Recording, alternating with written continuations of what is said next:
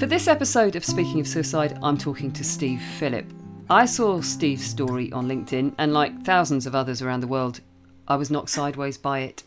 Raw, open, and so very sad. It is a story of a father writing about losing his son to suicide, but something in the way Steve writes, along with the fact that it was written so soon after losing his son Jordan, was particularly poignant and powerful.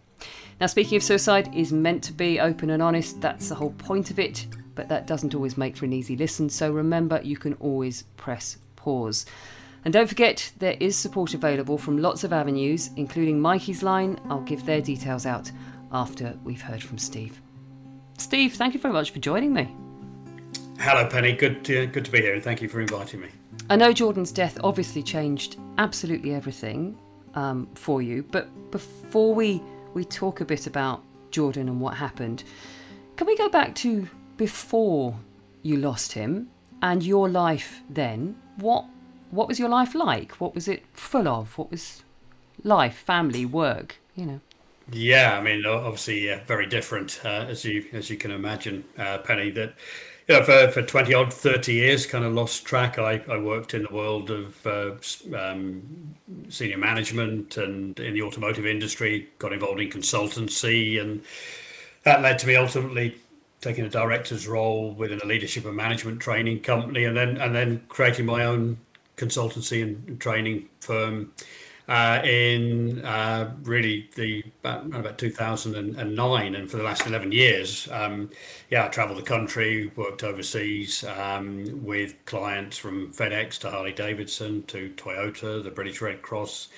all kinds of companies, working and helping them really to demystify how they use social media. Clearly, I'm not a millennial.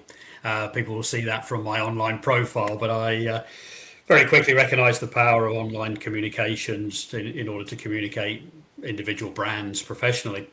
And that was my background. That was my life. Married for the second time, Jordan's stepmom, my wife Laurence, who's French. Divorced from Jordan's mum after 23 years, but we maintained a very good relationship, and we had a pretty, to a large extent, normal existence, going through the trials and tribulations that people do in life, but in all other respects doing okay. Except we had a lad, Jordan, who was clearly struggling in life. He was diagnosed with anxiety and clinical depression back in 2015, and that would manifest itself in terms of episodes. They would come along every so often, and his route beyond the very first episode was to go back to the doctors, go back to the GP, get some medication, antidepressants, go back to his job, go back to his life, and to all intents and purposes, in the main, during those 4 or 5 years that we were aware of his mental health issues, he continued to function with a lovely girlfriend, his own house, car, and a very good job that he had. Yeah, I was going to ask, we're not defined by our mental health, so what was Jordan like outside of those challenges? What kind of a guy was he? Yeah, well, he was, and I've heard this so many times, Benny, from other families now, that he was a good-looking young lad, I'd say 34, certainly tall, really handsome lad, a loving lad, very good-natured, certainly not a real mean streak in his body. In fact, many people have said, subsequent to his passing, many of his friends, Jordan was the guy who was the first one there to be on hand if they were struggling. He'd jump in his car, and whether it was down the other end of the country or wherever it would be, he would be there. He was the guy, if they went out with a few buddies on a drinking night in a town centre, Newcastle being one of his favourite haunts, was the guy that they'd look back over the shoulder to see where he'd gone, and he'd be chatting to a homeless guy. He was just that sort of person, and I'm kind of creating this very perfect picture. But I have to say that I learned far more about Jordan from his friends after his death than I actually knew of him as a father, and got to say, immensely proud and kind of blown away by the very genuine stories that I heard, about my son. Were you close? Yeah, we were very close. Jordan was a difficult lad to kind of get to see on a regular basis. Now it's odd because he lived just 20 minutes away from me. I'm in Harrogate, North Yorkshire. He was in Leeds. But getting together was a real challenge. His mum, who's some 80 miles away in the northwest, and his sister, would always say the same. Gosh, it's hard work getting together with Jordan, as it was inviting for a barbecue or an event. But as we got to understand more about his challenges with mental health, we kind of, I think, started to recognise that this was more about a degree of self-protection for him. He openly told us on a number of occasions how he never looked forward to any event, whether that be a trip abroad with his mates or whatever. But we were still very close. We would go out and have a beer or go to a concert. And my last two memories, which were 2 years ago, this month and next month, were of Jordan and I going out to watch one of our favourite bands together in Leeds, and then going out for a whiskey tasting evening on November the 19th, the last time that I saw him. And so yeah, we were close. It sounds like he talked to some extent about the struggles he was having in life, and that they'd been going on for a while. But did you have any inkling that suicide was even a possibility with him? I'm going to say no, and speaking on my part, to kind of understand the dynamics of the family as well a little bit. Jordan's mum, my ex-wife, had been a senior psychiatric nurse for the last 20 plus years. And she was probably regularly kind of voicing her concerns, to which my response was to get on the phone and have a chat with Jordan and come back and say, well, he seems absolutely fine. I've just had a chat with him, and we both kind of look back at those times now as well, and even Jordan's partner, she was just about to qualify, put a dissertation in to become a clinical psychologist, and although they weren't living together, she was regularly staying there. So we have people that certainly in the latter part of 2019 understood he was struggling more than ever before. But I don't think anyone for one moment ever thought that he would take his own life. That whether his mum had an inkling because of her background and experience, and having worked with other young people who have taken their own lives, possibly. But yeah, it was that complete and utter disbelief and shock when it happened. You have written about what happened, and you've talked about it a lot, but your story won't be familiar to everybody. So I wonder if you can just share with us a bit of what happened, or how you found out that Jordan had taken his life. Yeah, I mean, going back to my work as a consultant and social media, that's exactly what I was doing on December the 4th. I'd driven down from Newcastle the night before to the West Midlands, and checked into the hotel. And that previous night exchanged a WhatsApp conversation with Jordan. In fact, we were going to have a conversation and speak on the phone when I got to the hotel. I was a little later arriving. So I messaged him and said, look, Jordan, I'm just going to go down for a bite to eat, and then shall we have a chat? And we just exchanged a few messages. And I know in that article you're referring to, Penny, that I share a screenshot of the last couple of messages between us. And he just said, look, yeah, obviously you've had a busy day, Dad. I've been feeling pretty tired, didn't sleep well, didn't get to bed till 2 last night. I'm probably just going to chill this evening, if it's okay. We'll catch up later or another time. And that, of course, was the last exchange that I had with him. How did you hear what had happened? Well, the following day, I went to the client, a large international motors group in the West Midlands, and had a great day. Delivered a great workshop with a great team of people. I came out feeling pretty buoyant. Knew I had a 3.5 hour journey back north ahead of me. It was a little after 4:20 when I got into my car, and I put the mobile phone onto the holder on the dashboard, and literally as I put it there, an incoming call came in from Jordan's partner, Jordan's girlfriend, Charlotte. Uh, Not maybe completely unusual, but she wasn't someone who would phone me on a regular basis. So of course I picked it up in reasonably good spirits, and then the next few seconds really, yeah, everything kind of collapsed really. She was hugely distressed, and I just remember the first. I did subsequently check the log for that call, which was at 2 minutes, but as I mentioned in the article, I think I remember about 15 seconds where all I heard was Charlotte saying, "I'm sorry, I'm so sorry. It's Jordan. He's killed himself," and that was how I found out. And just your world, just wow, it's hard to describe what happens at that moment because you can't. I say I just couldn't take in the enormity of what had happened. It was, and it still is to this day.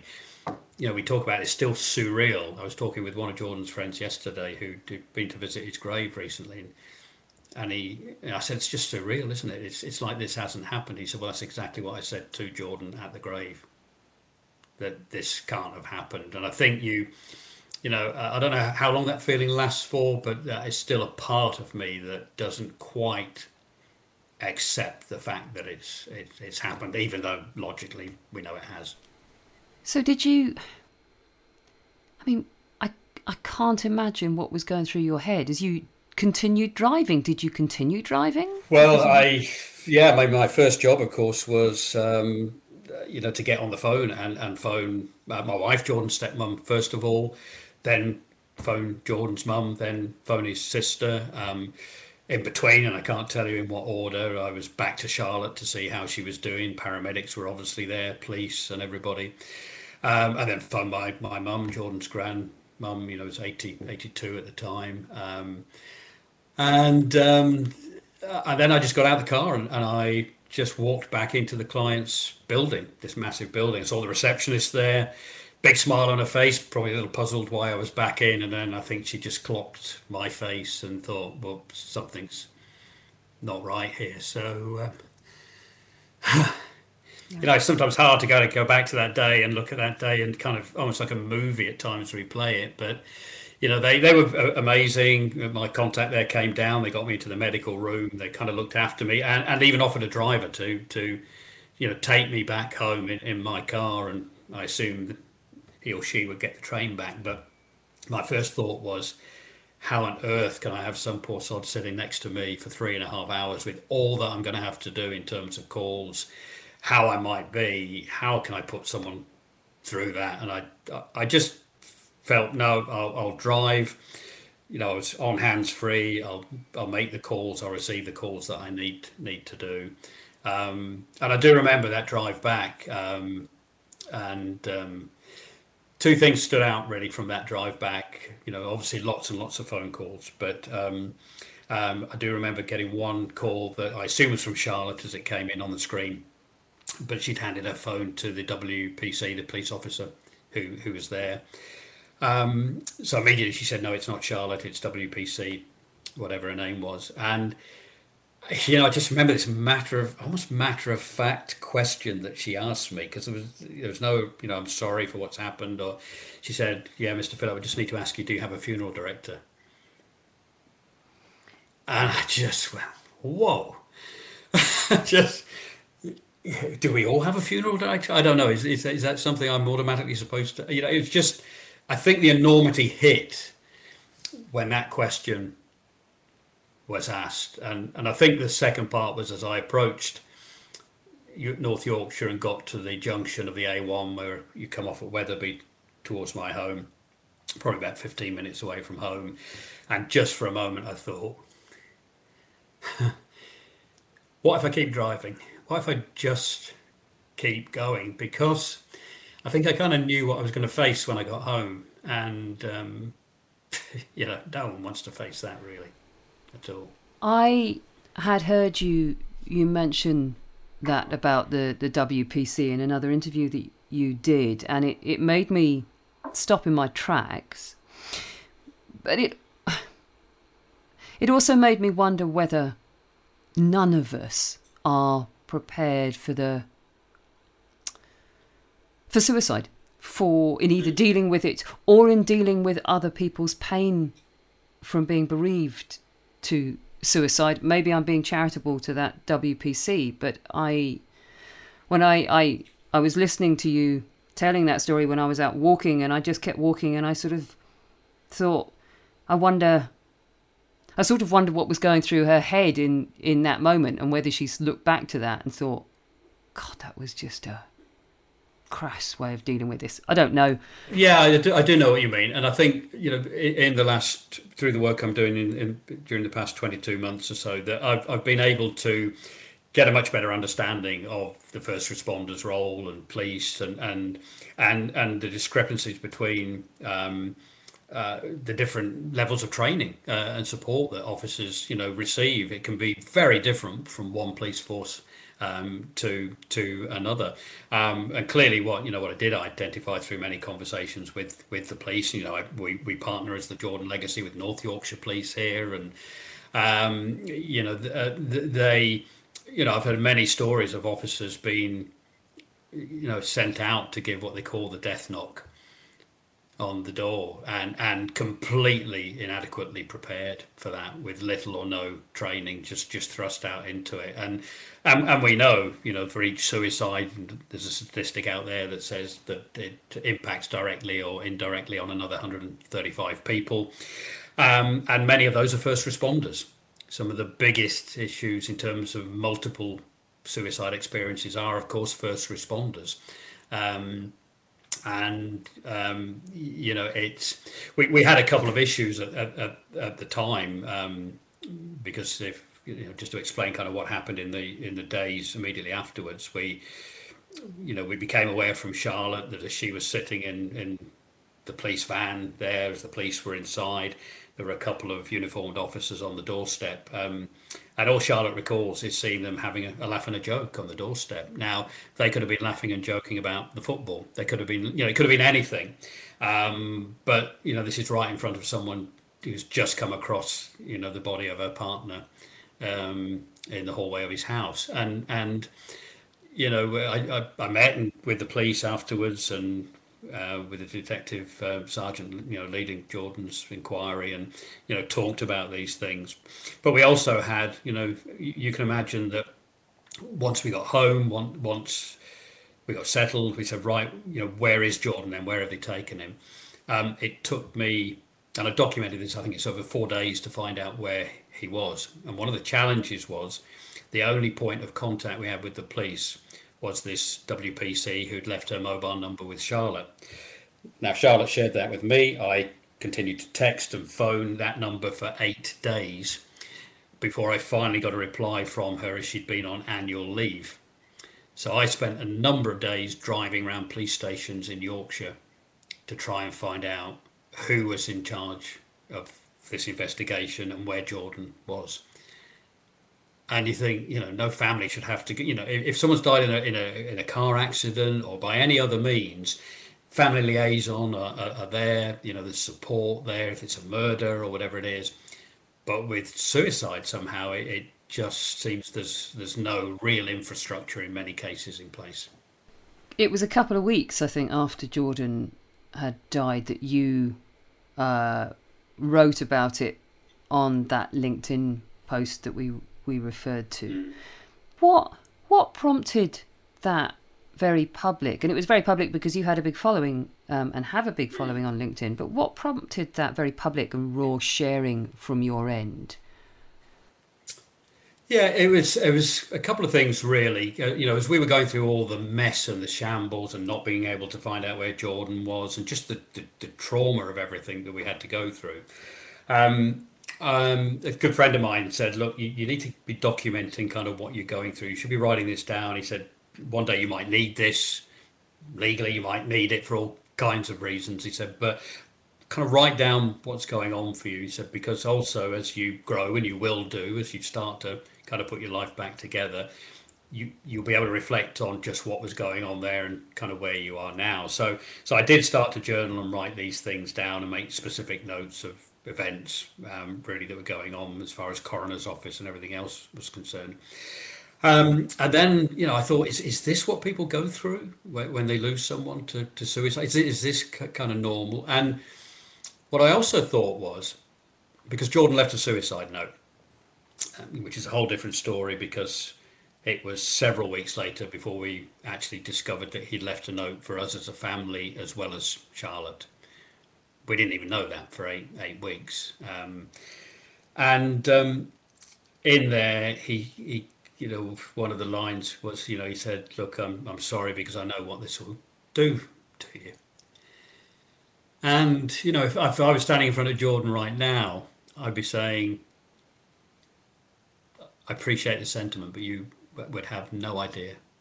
You couldn't possibly comprehend what this has done to everyone who cared about you, friends, work colleagues, those that used to work with you years ago, friends. You can't possibly imagine the enormity of the ripple effect." And I wanted to write that article for people who were considering taking their own lives. It's really interesting. I had a meeting with one of the directors, branch directors for Samaritans recently, and she talked about the article, and she talked about a tweet where I challenged actually another mental health organisation that was saying that you shouldn't say to somebody who's considering taking their own life, just consider what this is going to do to other people, because it's kind of heaping more guilt on them. And I disagreed to a point. I said, I think it's all about context. It's all about how that is put across to the individual. But I can tell you from my experience of publishing that article of the number of people that reached out to me afterwards, including those who were considering taking their own lives or had been at the time they read that, and had changed their mind as a result, and still just recently had a very similar comment. So that's who I wrote it for. And I do remember, I was used to writing articles and publishing. It was kind of what I did. It's a fairly natural thing for me to do. But when it came to publishing it, I know my finger hovered over that publishing button for what seemed like an eternity. And I did ask myself that question, why are you doing this? I wanted to be really clear in my own mind why I was sharing it. And once I knew that it was about preventing someone else, hopefully through our story, from doing the same, then I had no qualms and I published it. What was behind that hover? If you know what I mean, what were you? What was the thing? Probably a number of things, Penny. Yeah, was this self-indulgent? What, just why? What am I doing here? Am I looking for pity? Am I looking for sympathy? All those thoughts were probably going through my head. It's difficult to remember, but kind of knowing me, those would be the thoughts going through my head at the time. But as I say, once I was clear why I was doing it, it wasn't an issue at all. Do you ever go back and reread it? Occasionally, and oddly, probably more from a research point of view with other work that I'm doing.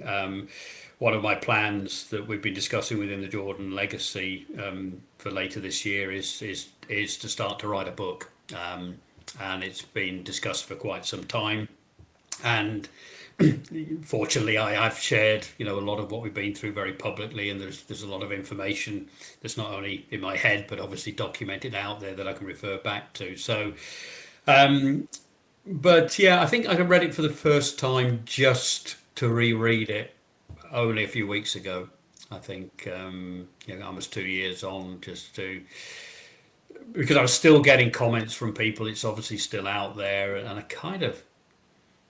wanted to reread it. It might sound a little odd. I almost wanted to read it from someone else's perspective this time, just to try and understand why it was having the effect that it did, and is doing still. There was something in it was so much about your post jumped out at me. I have a big thing about honesty. I think that honesty is a currency.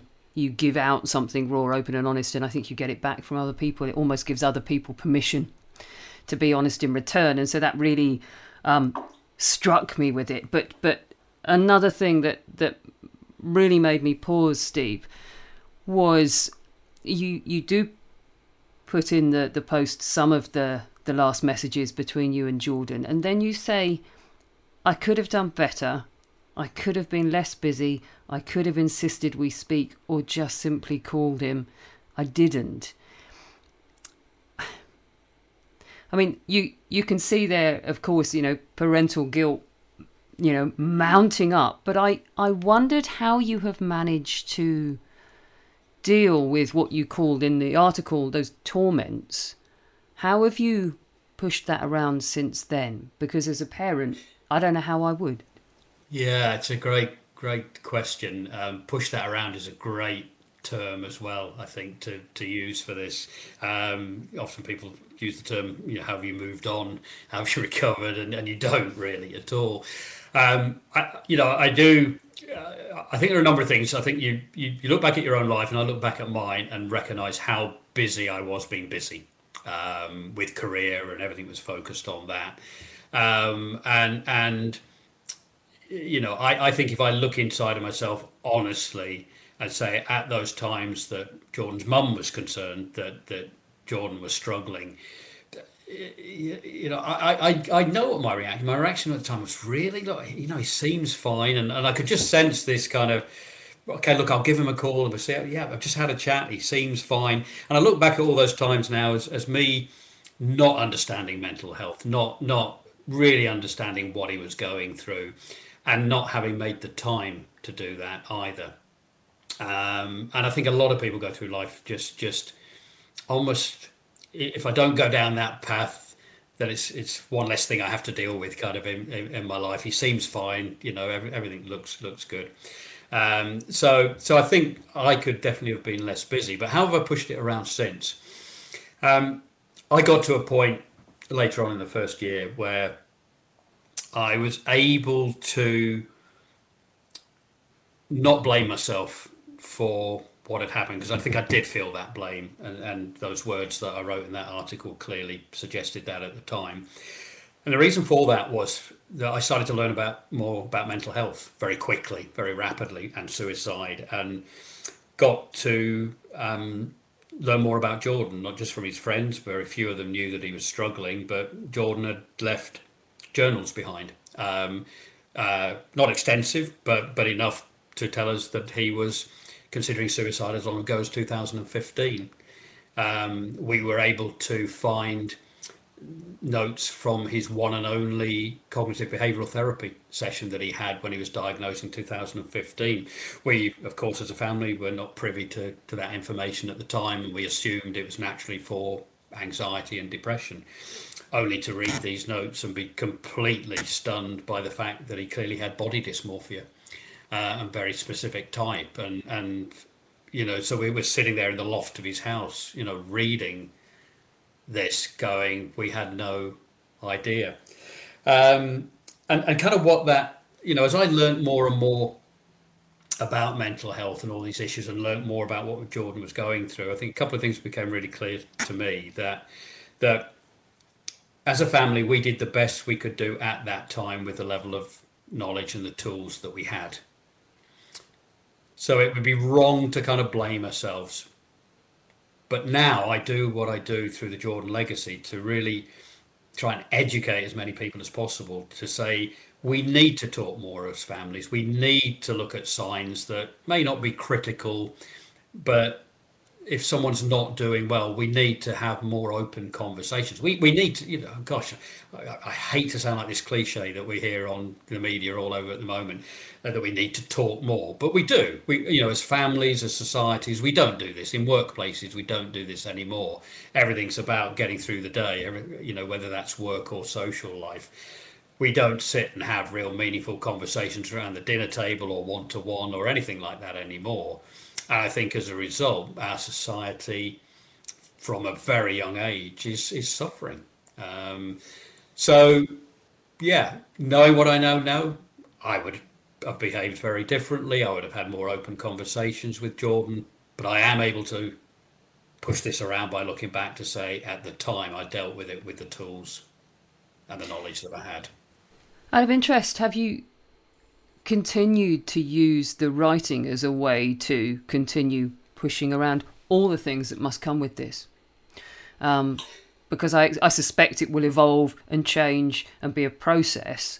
And has your own storytelling, for want of a better phrase, been a part of you working your way through it?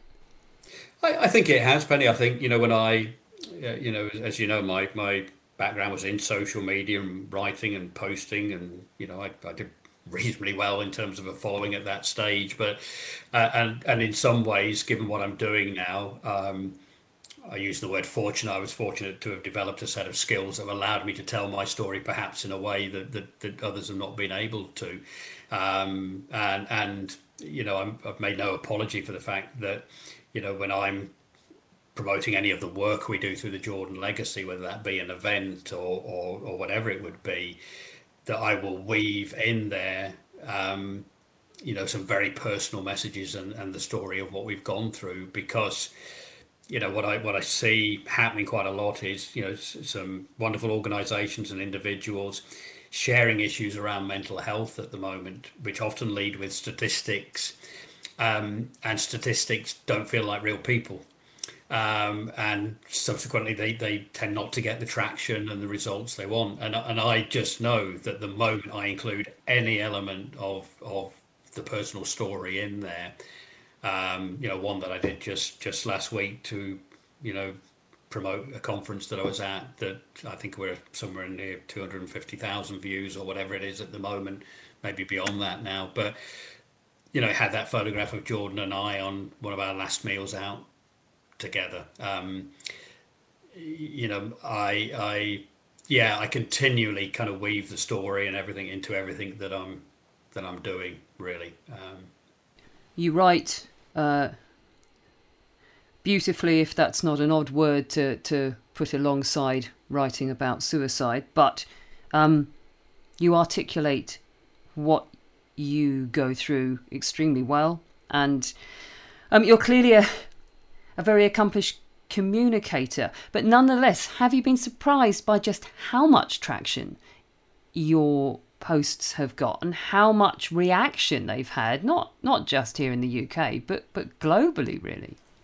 I think in the beginning, particularly, I do remember one morning sitting in bed and receiving a personal email from Ariana Huffington one morning and going, my goodness, and a really lovely message from her and offering her support, and I think that surprised me. Since then, I've got used to it. I'm kind of disappointed if I don't get traction now, and I'm constantly then reanalyzing and saying, right, well, what have I got to do to really reach more people with this message? So, and I think that leads to some degree, into a question that's often asked about how I've managed to kind of do this. I had a conversation on LinkedIn yesterday with a gentleman who's messaged me a number of times in the last few months, who's, if my story is a tragic one, let's multiply his 3 times. This is a chap who had a stepson and his own son, and his stepson lost his best friend, called Dan, in just I think a couple of years ago, now within the last 2 years. Had a huge impact on his stepson James, who subsequently took his own life. And then Levi, his son, who'd been a massive support to the family. He was the one who'd helped organise the funerals and the balloon launches and was there for his dad. Ultimately, it all became too much for him, and in December, he took his own life.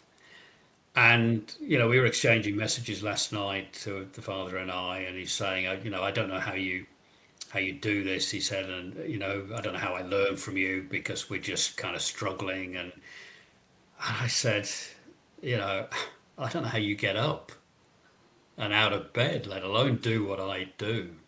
If my story is bad enough, to have been through that 3 times in effect is just unfathomable to me. I just can't contemplate that. So in terms of how I've kind of managed it, it's been about putting the work I do into a box, into compartments.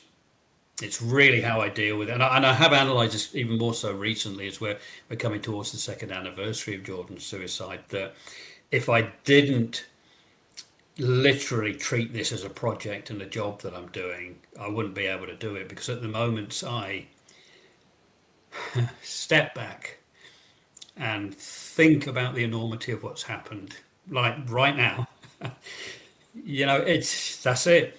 I've just gone. I've just lost it, and I know that in many ways, I've probably not taken the time out that I need to for myself. Something that I will be doing this December, but I recognise that you say I wrote the article within 3 weeks. The Jordan Legacy was founded within about 12 weeks. We had all the funerals and all Jordan's affairs to deal with in between and ongoing in that first year. I kind of haven't stopped since then, really. I want us to talk a bit more about the Jordan legacy. You've referred to it a few times, but what did occur to me very much was that not only are you retelling your story, but in retelling your story, you have other people bringing their stories to you. And so you have not only the weight of your own story, but you're carrying the weight of other people's. And I think I think you must have broad shoulders. Let's put it that way. I think you must have broad shoulders, Steve.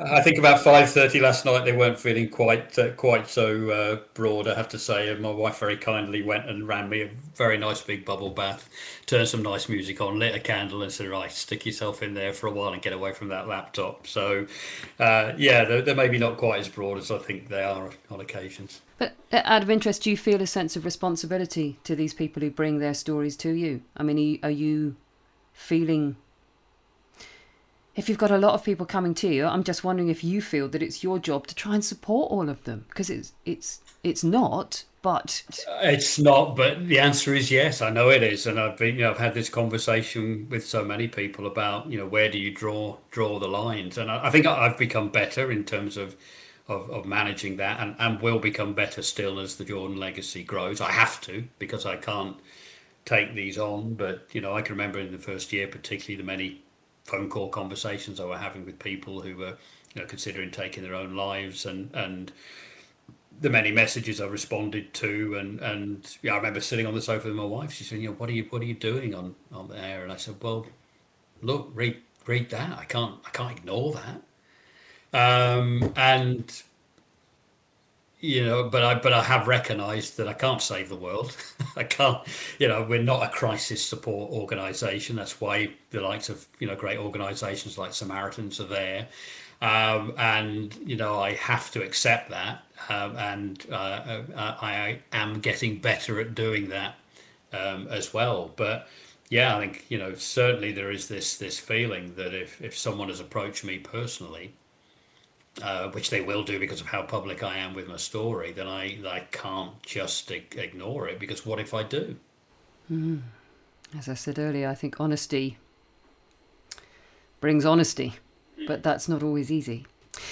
Let's talk about the Jordan legacy, because this is obviously a big part of what your life is now. Explain it. Yeah, I hope I can anyway. I'm trying to explain it to myself, I think.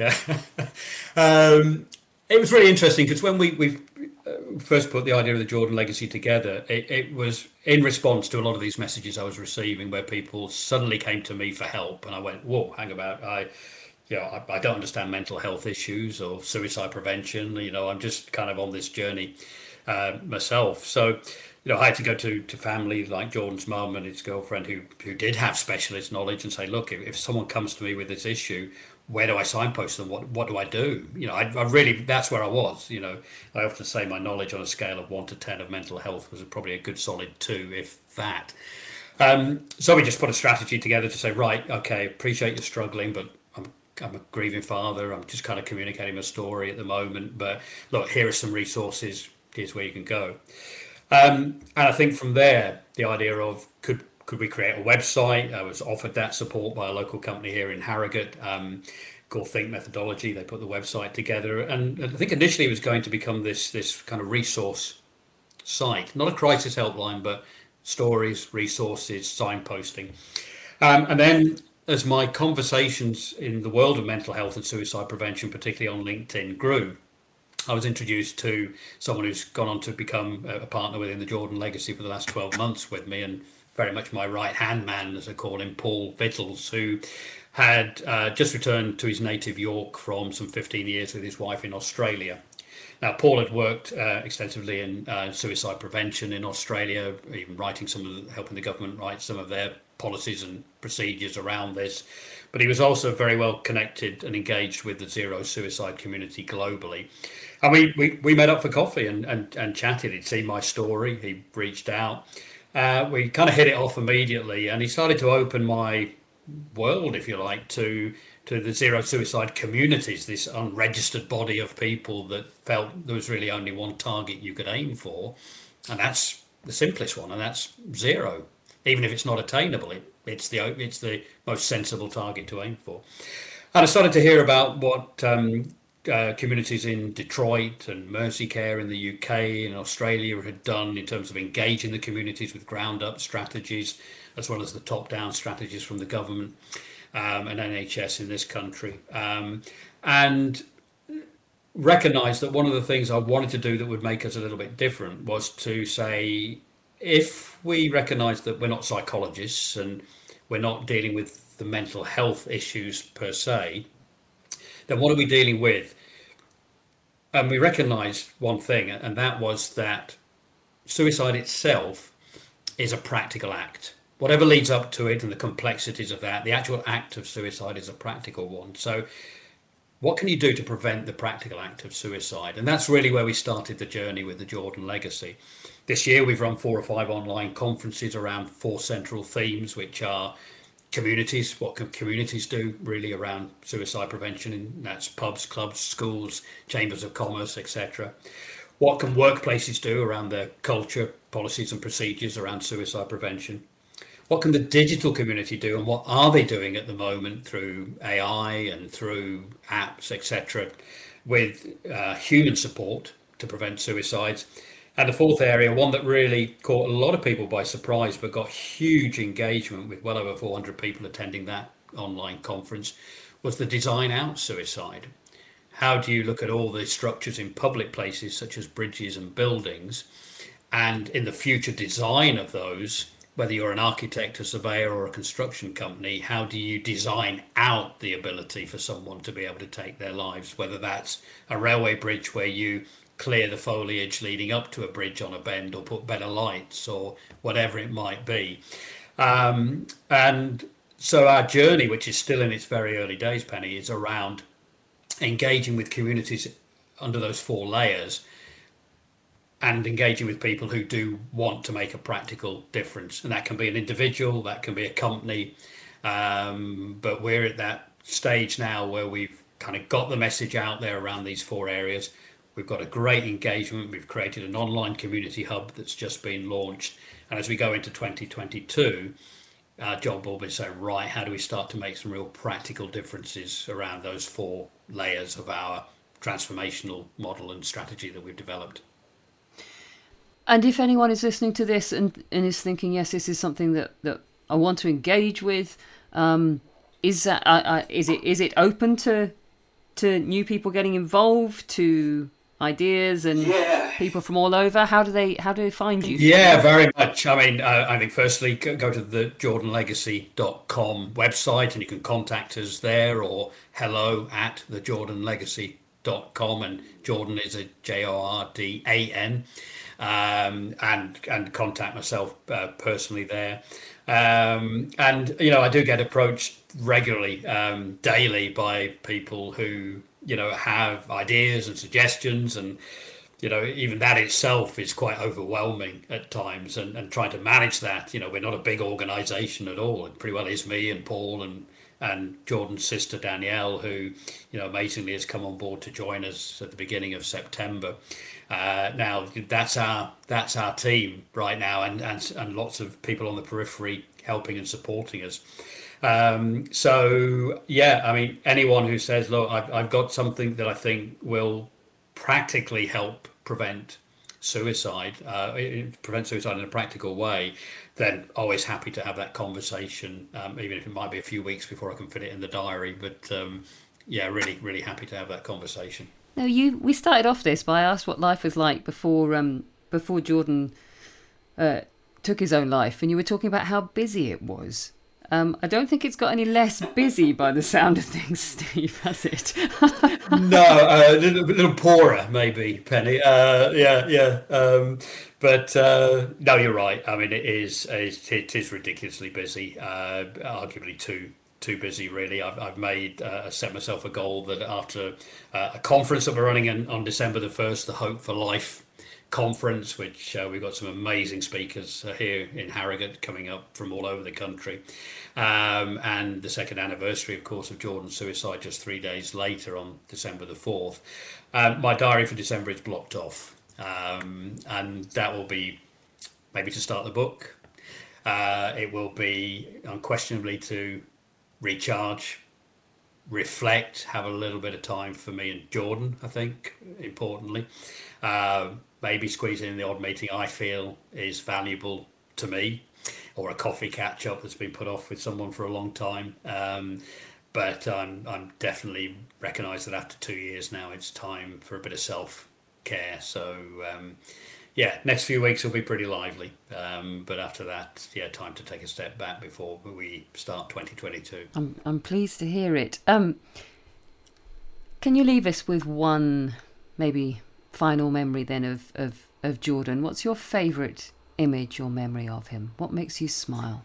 Oh yeah, well, it's a bit of a ritual for me now that, and obviously on a podcast you won't see, but and I know my camera's not working today for us, Benny, but behind me in my office here are a series of photographs in a frame from a holiday that Jordan and I took in 2015, shortly after he'd been diagnosed with depression, and it was for his 30th birthday, and Jordan and I booked a week to the Amalfi Coast and hopped on a plane again. His mother spoke to him just a few days before and said, "Are you looking forward to the trip with your dad?" And he said, "I'm not sure I am. I just don't look forward to anything."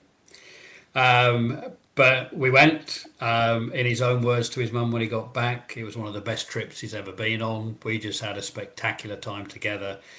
And yeah, part of my ritual is every morning before I start work, I have a chat to Jordan on those pictures, and every night before I go to bed, my wife knows she's got to leave the downstairs, get upstairs, and leave me that bit of time just to talk to him and those photographs. So that memory of that holiday we had together is, definitely one of the special memories.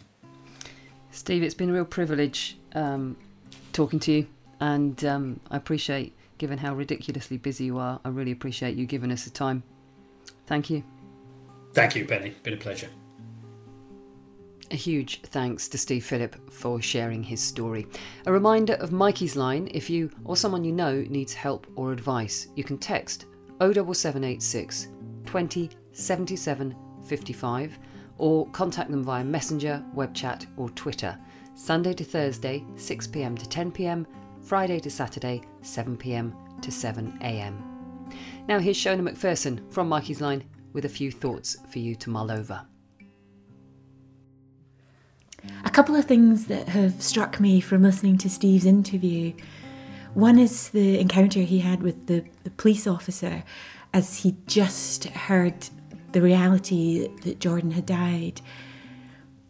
And that conversation, the bluntness of being asked if he had a funeral director, I think it's a reminder for all of us to think about how we interact with somebody if they've lost somebody to suicide, and the importance of us to remain compassionate.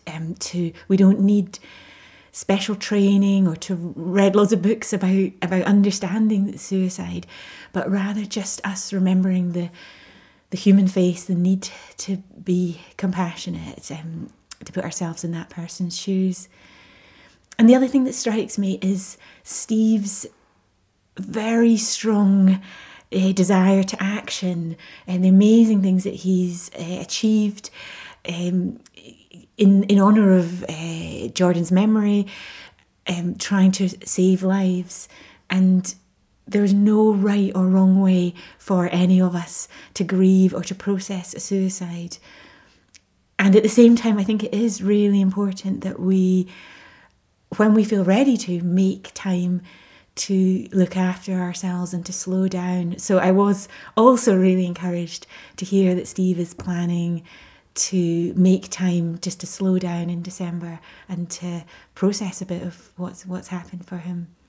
But yeah, really powerful interview, and very grateful to Steve for sharing. And please, if this has affected you in any way, seek help, and we're here at Mikey's Line for you if you would like to reach out. As always, a massive thanks to Shona and all the team at Mikey's Line for the work they do. This episode was sponsored by a local building contractor who wished to remain anonymous. The podcast platform is supported by D&D Paving Limited.